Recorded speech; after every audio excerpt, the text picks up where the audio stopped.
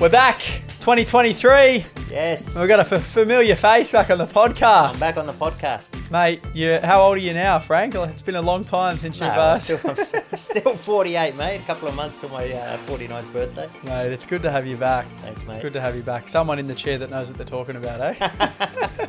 Very good. Mate, the first podcast of the year, and we thought it was appropriate to do the 2023 property market outlook for the year. Sure. Our perspectives on what we feel is going to unfold.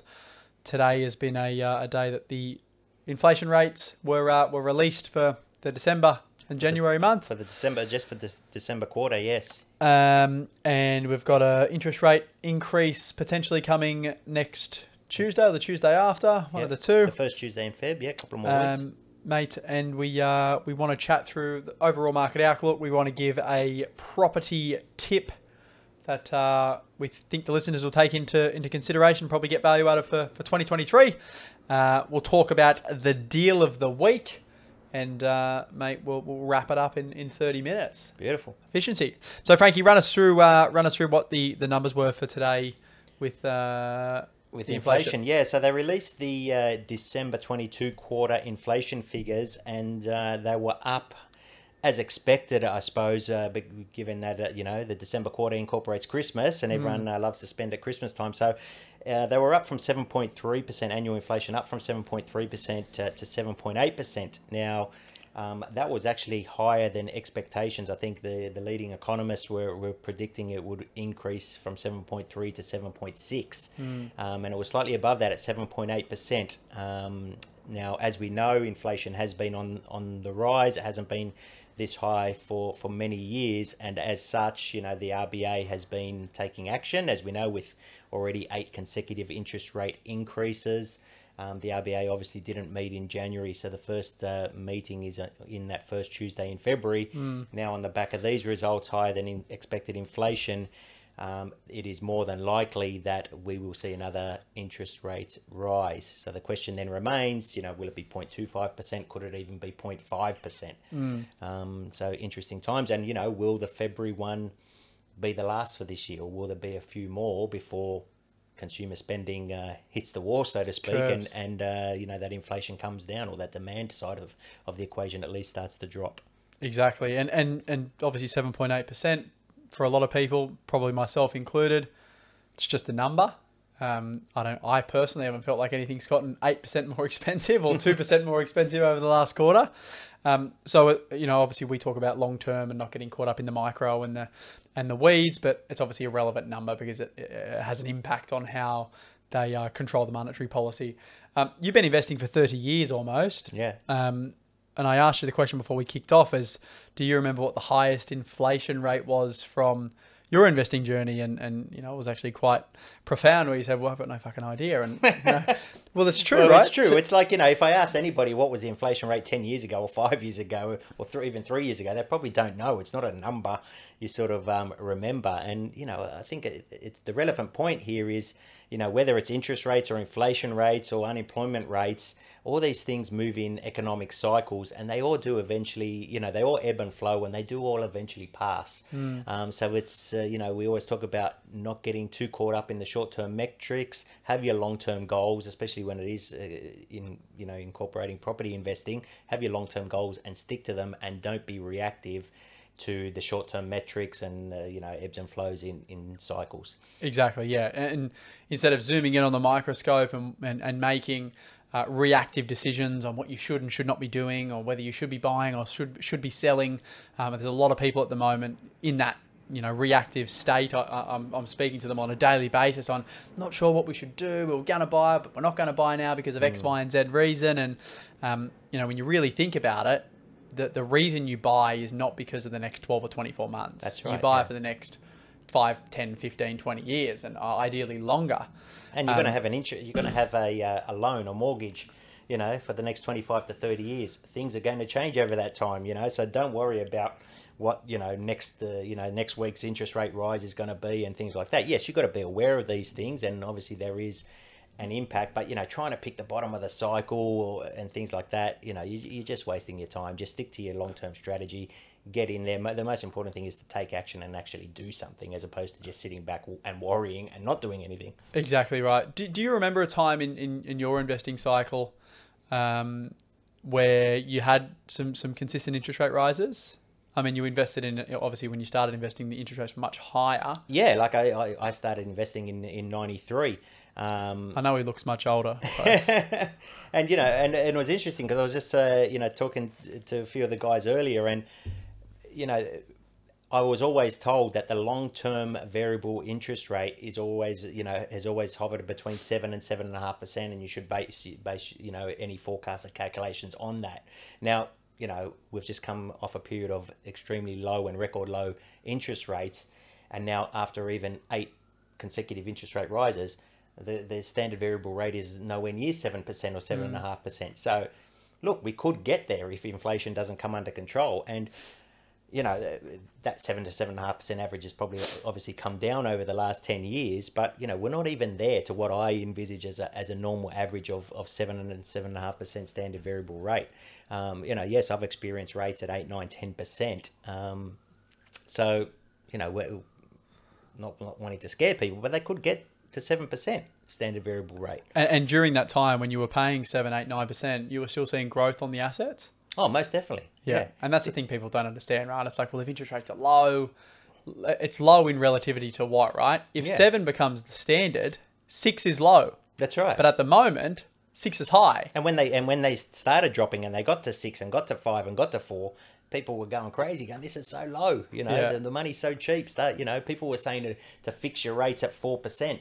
And they just kept on falling, and the assets kept on growing. They kept on doing their things. In a 10-year period, you might get a year to 18 months of a decline, probably similar to what we're going through now. Then they'll turn the corner, they'll steady out. You might get some, especially in Sydney, you'll get some low years of growth of 2 to 3 to 4%. You might get that for 5 years straight until bang. And you never know when it's coming. That boom hits, and you're nearly doubling your asset values in 2 to 3 years. When that's coming, you don't know, but you have to be holding the asset to benefit from it. Exactly, and you've been through that 3 times now. Well, yeah, as September this year would be 30 years. So. Right. So 2023, what's the outlook? What are you thinking? Well, it's going to be an interesting year. I think, firstly, to wait to see what February result brings. How that impacts inflation, and the February result being the cash rate, whether there's already talk now about potentially still another 2 to 3 to 4 interest rate rises. It's going to be then dependent on inflation. And let's not forget, the RBA is increasing interest rates to curb inflation. They're not worried about the effect on the property market. And even though the interest rates have a direct effect on those who are borrowing and investing in the property market, the RBA has made it quite clear, even when they were dropping rates and people were going, you're just going to create a housing boom, they said that's not their main concern. Their main concern is the economy at large. And so they're looking at unemployment rates, they're looking at inflation rates and things like this. So the number one measure they have to curb inflation is interest rates. Yes, that then directly impacts the property market, but that's not their main concern. So if by continually raising interest rates, this keeps the property market down a bit longer, well, so be it, they say.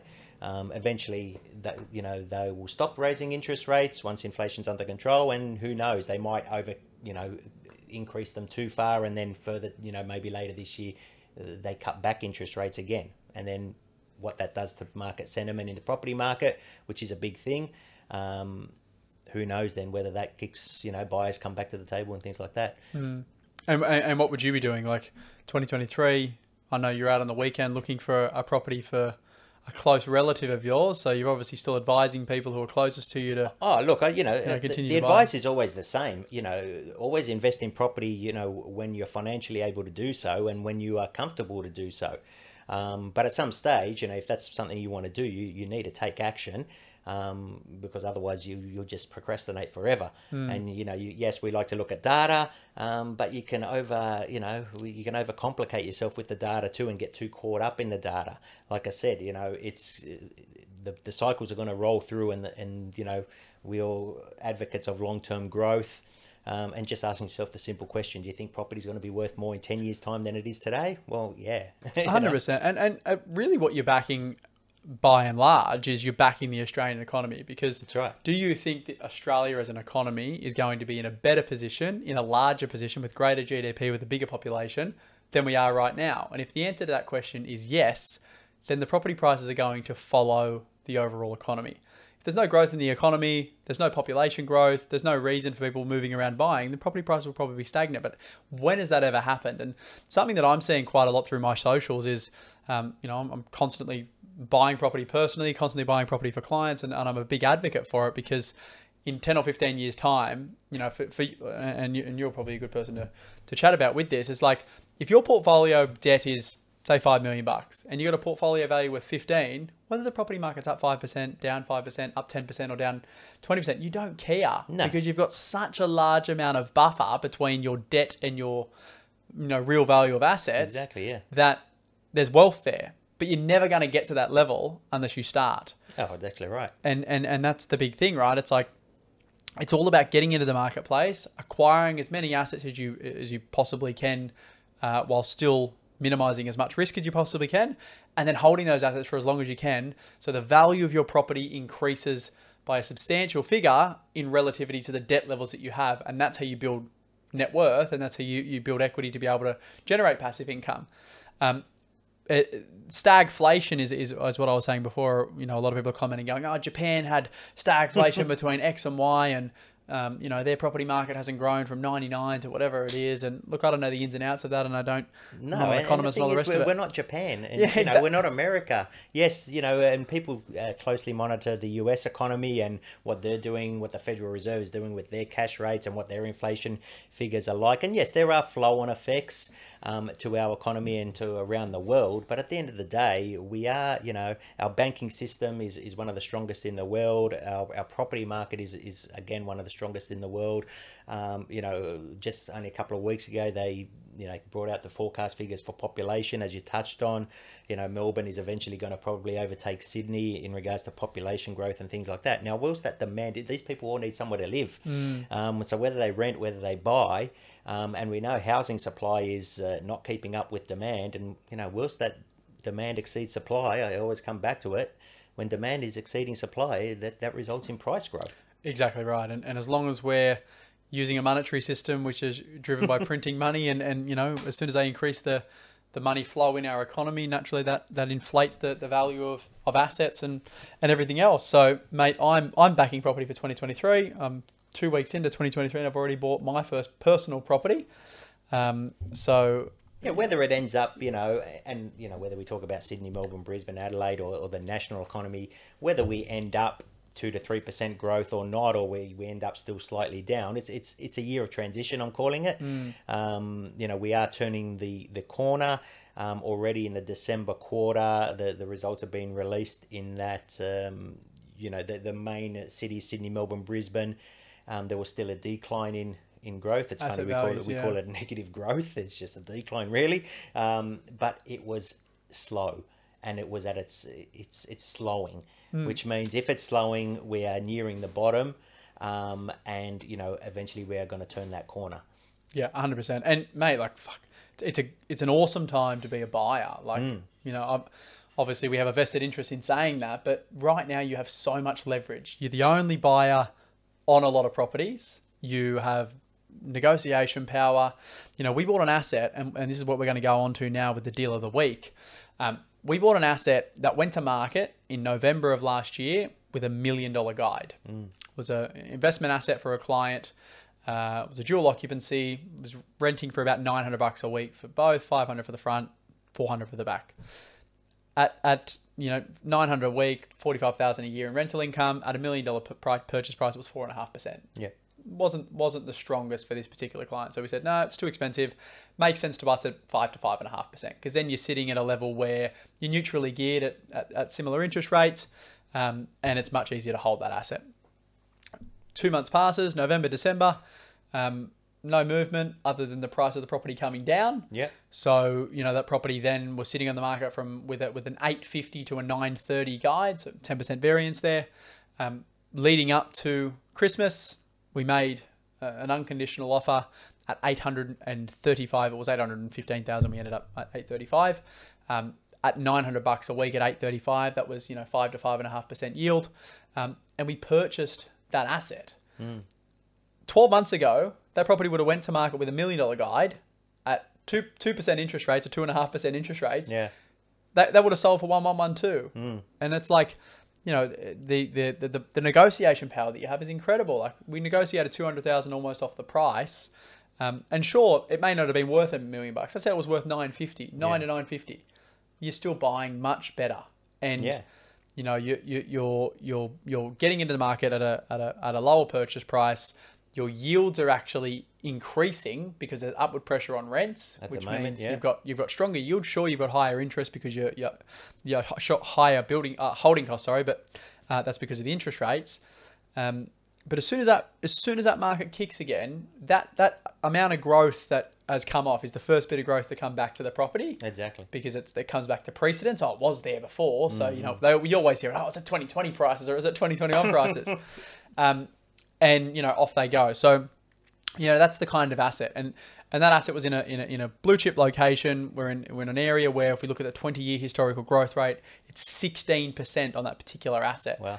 It sold for $260,000 in 2003, and we just paid $835 for it. You work that out; it's about 320% growth or something over that time period. 16% per annum. That's incredible. Yeah, fantastic. 5.5% yield, so you're neutrally geared. You've got a high growth asset that's costing you nothing to own. And they're the kind of deals that you're able to buy in a marketplace like this. Yeah, but it's so funny. Like you mentioned it, like when the market was hot, call it a year ago. We had clients telling us, "Well, the market's too hot at the moment. We just want to wait until it cools off." It then does cool off, and people that are then scared. Oh, it's cooled off. Oh, nobody else is buying. Maybe we should wait till it sort of bottoms out. Good luck. Even Warren Buffett doesn't even try and pick the bottom of the stock market. And yet, when nobody else is buying, that is the prime opportunity to buy, because, like you said, the less competition, the less demand on a property, the more negotiating power you have. Of course. And another thing, just before we go on to the tip, is it's not a time now to try and be creative and change strategies and go buy things because you think, that market's going to grow when this market isn't. You just spoke about Warren Buffett. Warren Buffett buys value stocks or value companies, and he does that regardless of the market that he buys and into. He buys very few. Well, that's what he says. He invests in very few companies. He doesn't spread himself thin and go and buy 100, shares in 100 different companies. He sticks to his fundamentals, whether that's 6 to 12 key stocks that he likes, and he invests heavily in those. Exactly right. He believes in specialization over diversification. Yeah. Everyone's in tech. He's not. In a great deal of tech. I think it's not a time now to try and go find the next shiny thing. It's invest. And you don't need to. If you stick to the fundamentals, stick to the tried and true, suburbs with the, like we like to look at the, proven track record of performance. Buying an asset that has owner-occupier appeal. Great suburbs, close to transport, close to amenities, good schools. It can be the beaches, doesn't have to be. There's other factors. But, we know what the solid suburbs are. We know which ones have grown substantially over the time. So it's no use, there's no benefit in my mind trying to pick the next hotspot. I always say today's hotspot will be tomorrow's cold spot. That's right. So stick to something that just likes to simmer along nicely all the time. That's it. Year in, year out. Mate, the property tip of the week. Now, I have my tip, which is making sure that you put your socks on before your shoes.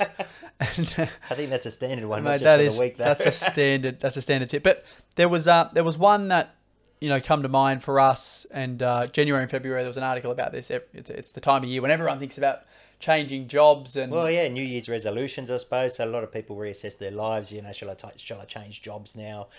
Fresh start for the year and things like that. A lot of people do change jobs, or at least think about it. 100%. And naturally, serviceability and borrowing is the hardest part of investing right now in this current marketplace. It's not buying, it's actually getting the money. So, you need to be conscious that when you are thinking about changing roles, when you are thinking about going from a different industry to another industry, or you're thinking about starting a business, all of these things have an impact on your overall serviceability. And it could have an impact for a few years. So if you're starting a business, the banks will want to see 2 to 3 years worth of, financials. They want to make sure you're registered for GST and your ABN's been registered for a certain period of time and all the rest of it. So, I personally did this when I was transitioning from a full-time role into a business, and my tip is to make sure that you're maximizing your current portfolio on your current income with the current structure. Now, that doesn't mean going and buying another property, but hypothetically speaking, let's say you've got $2 million in property and you've got $1 million in debt. So there's a lot of equity sitting in that asset. If you go now and switch roles or start a business, doesn't matter how much equity you have. If your income isn't there, you can't get it. And you wouldn't want to get in a position 12 or 18 months down the track where you're forced to sell a property because you can't get access to the equity that's in the assets. Sure. So it's about, when I did this personally, going, okay, maybe it's time to release some equity into offset, go to the bank and say, hey, I want to do a reno, or I want to cash out for a holiday, or whatever it is. Before you That's change right. the job. Maximize your current income, release that equity, put it in offset. Go and get better rates, for example, minimize your expenses, maybe go into a fixed rate if you can get into a strong fixed rate, because you're not going to be able to borrow anyway for the next couple of years. So you may as well keep your expenses consistent. So get your financial well-being in order and then make the move. Yes. Because it's much easier to get the money when you don't need it than to go and get the money when you do need it. Of course, yeah. And as soon as you're more talking there about, going from, I suppose, an employee to starting up your own business. But even if you're staying as an employee, just changing companies, as soon as you change companies, you're more than likely in a 3-month probation period. You go to your broker or bank manager, they're going to say, well, we can't lend you any money until you can show us that you've been there 3 months and show 3 months of pay slips. So you might think, well, yeah, I've changed jobs. I've got a higher salary. I'll go and borrow now. I'll see how much I can borrow. And then you go, oh, wow, now I've got to wait 2 to 3 months. So just, and that might not be a bad thing, but just be aware that you might have to wait, as opposed to going and getting the funding based on your current salary and your current job, get the funding, get that approval, which is good for the next 3 months, and then going and changing jobs. And then, 100%. You don't have to wait, I suppose, because you've already got that approval. Yeah, 100%. So it's getting your financial well-being in order before you make big decisions, because, obviously property is probably the thing where the majority of Australians have their wealth tied up in, but a lot of people are asset rich and cash poor. So being able to access some of that equity and cash and putting an offset and setting yourself up for, a more stress-free period because you've got cash at bank is a really, really big tip that not many people think about. So that is our tip of the week. Now, Frankie, to wrap up, we're obviously going to be doing these weekly for the year, the In the Know Property podcast. You're back on the set. You look good in that chair. I was going to say you're my right-hand man, but you're on my left-hand side. And, mate, we're going to keep it like this structure for the whole year. So it's obviously the intro every week. We're going to run through and do the deal of the week. So cool. If any of the listeners, see any of the deals that we put out on our socials and want to hear more about them, shoot us a DM under the Henderson Advocacy account or into Frank or I's Instagram or Facebook, and we'll unpack those deals on the podcast. We're going to chat through the current weekly events that have happened in the marketplace and things that we're seeing. We're going to do the tip of the week, and then we're going to wrap it up. And we'll try and get these all punched out within 30 minutes. Beautiful. What do you reckon? Sounds good, mate. Happy Australia Day for tomorrow. Mate, absolutely. And, mate, it's going to be very interesting to see what's going to happen with the rate rise, and we'll reflect back on this episode come December 2023 and see what... See if we could do our forecast better than The Economist. That's right. Good on you, Frank. Cheers, mate. Thanks, Jack.